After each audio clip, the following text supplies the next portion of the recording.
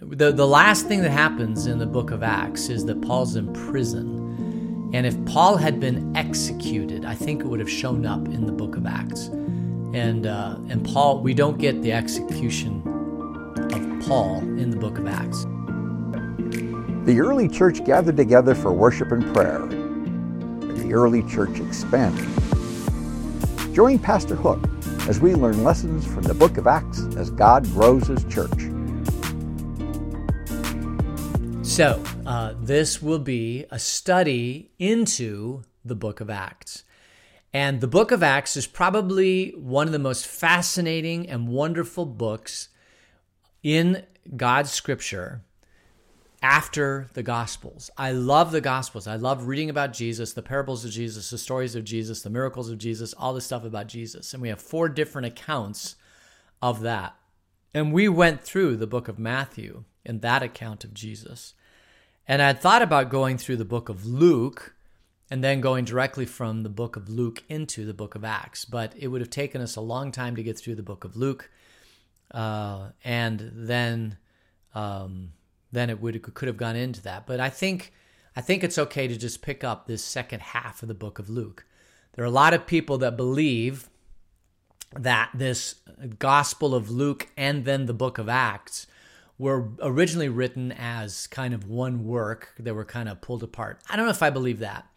I think it was the original gospel, but then shortly after that, we have the book of Acts. Now, who is Luke? Well, Luke was a doctor. They called him Dr. Luke. Very, very intelligent, well-educated man. Good writing style. All the great things that Luke does. And I guess I could spend some time talking about who Luke is. We don't know a whole lot about him. He's one of the gospel writers. We do know that he was with Paul. He joins Paul about midway through the book of Acts. And we know that because he goes from speaking in the third person, this happened, this happened, this happened, and they did this, they did that, they did that, into speaking in the first person that we did this, we did this, this is what we did, and that sort of thing. So he joins up with Paul halfway through the book of Acts, and we'll see that as we get through the book of Acts. But other than that, we don't know a whole lot about him. We know he's well-educated, calls himself a doctor. People call him a doctor. Very, very good Greek writing style. Obviously a good guy. Obviously bought into the whole Jesus movement at that time. And of course, there's always debates about when it was written. I believe it was written early. I think it was written probably in the mid 40s or 50s AD, something like that. So it was a very, very early book. There's always people that are going to say it was later than that. But I think if it had been written, the last thing that happens in the book of Acts is that Paul's in prison. And if Paul had been executed, I think it would have shown up in the book of Acts.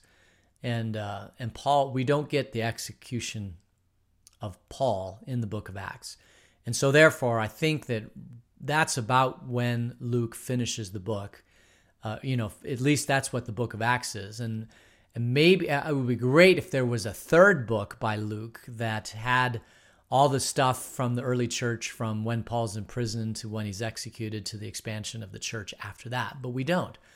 So did Luke die at that point? Did other people pick up the mantle? Did Luke lose hope because Paul died? Was Luke drafted into some other area of Christianity and needed to do things to expand the church beyond writing down what happened, and he figured somebody else would do it? And there are some other accounts to other church fathers that wrote down, or maybe he did write it down, but for whatever reason, maybe in one of the conquests or one of the early things of the church, somebody destroyed it. You just never know. But we don't have a third chapter, a third epic of this story. Now, the book of Luke is written to this book of Acts. Both Gospel of Luke and the book of Acts are written to a guy named Theophilus. Mighty Theophilus. Actually, well, let's just read. We'll just start reading a little bit of the book of Luke, of Acts, and see kind of where it takes us. So if this works, and I'm hoping it does, I've changed things a little bit around a little bit, so hopefully this works. Yes, it does. All right. So this is Acts chapter 1.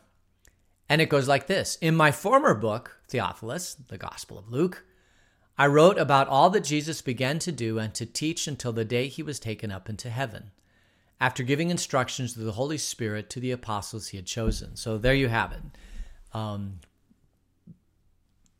Luke is writing to a guy named Theophilus, and he wrote about Jesus, that everything he did, and to teach until the day he was taken up into heaven. If you go back into the Gospel of Luke, you see Jesus taken into heaven, after giving instructions to the Holy Spirit to the apostles he had chosen. All right, so he's writing to Theophilus. Who's Theophilus? Well, of course, don't know. Didn't have a lot of ways to track people's lives, birth certificates, death certificates, and things like that. The church has been very good about that throughout history, throughout Western history. But at this point, there was very, very little written. We have no idea who Theophilus was. But we have some clues.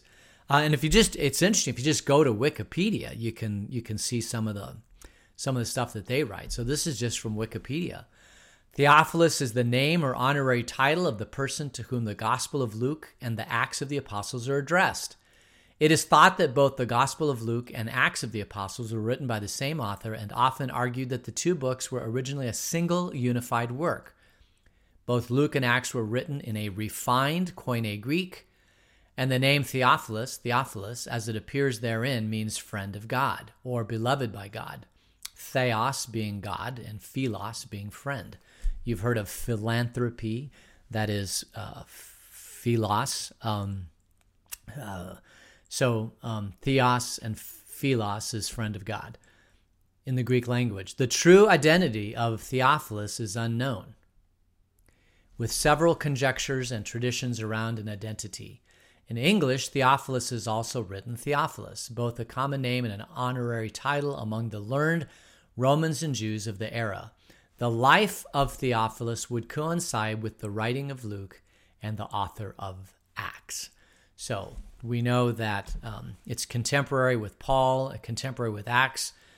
He's writing kind of at the same time that Paul is doing his missionary journey, starting his churches. There's a Coptic view of who he is. The Coptic tradition asserts that Theophilus was a person and not an honorary title. The Coptic Church claims that the person was a Jew of Alexandria. Similarly, John Wesley, in his notes on the New Testament, recorded that Theophilus was a person of eminent quality at Alexandria, which he understood to be the tradition of the ancients. That's interesting.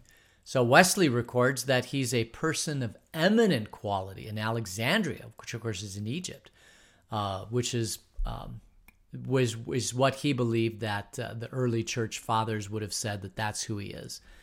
But there's other people.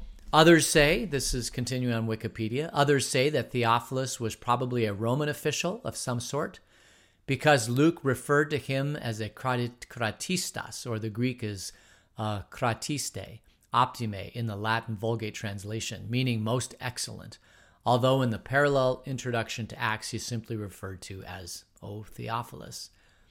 He could have been an honorary title. That tradition maintains that Theophilus was not a person. It's just an honorary title, means friend of God.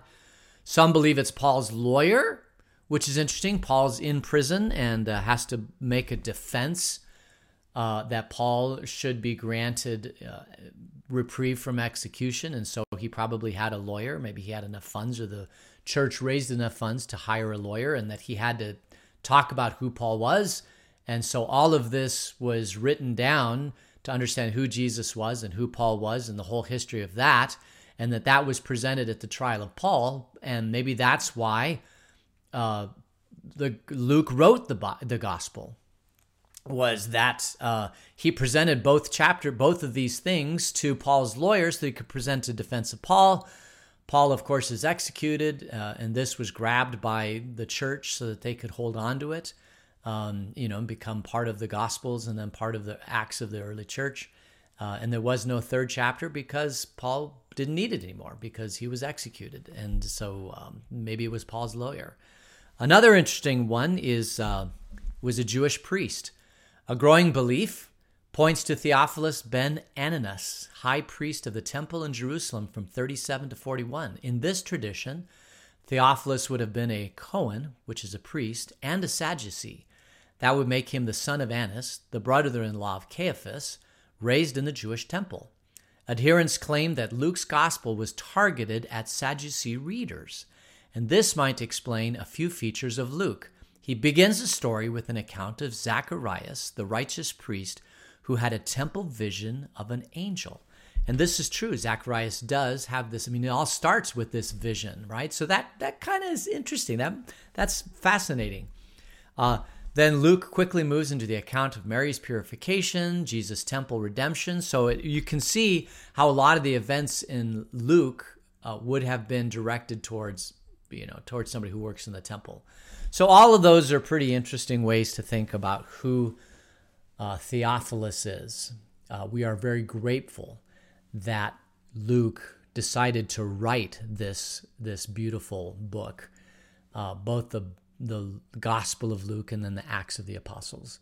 So that's about all we know about Luke and Theophilus, who they are in history. We unfortunately don't have a lot more to go on than based upon the Gospels and the church tradition. So I think that's where we'll end it. I know that the Bible study portion of this will be very, very short. But as we get into this, we'll start making very, very much longer episodes. But this would be a good time to close. So let's see. So thank you for joining me. Appreciate it. And we'll close in a quick prayer. Gracious God, thank you for this day. Thank you for time off, for refreshment. And be with us as we study this beautiful book. In Jesus' name, amen.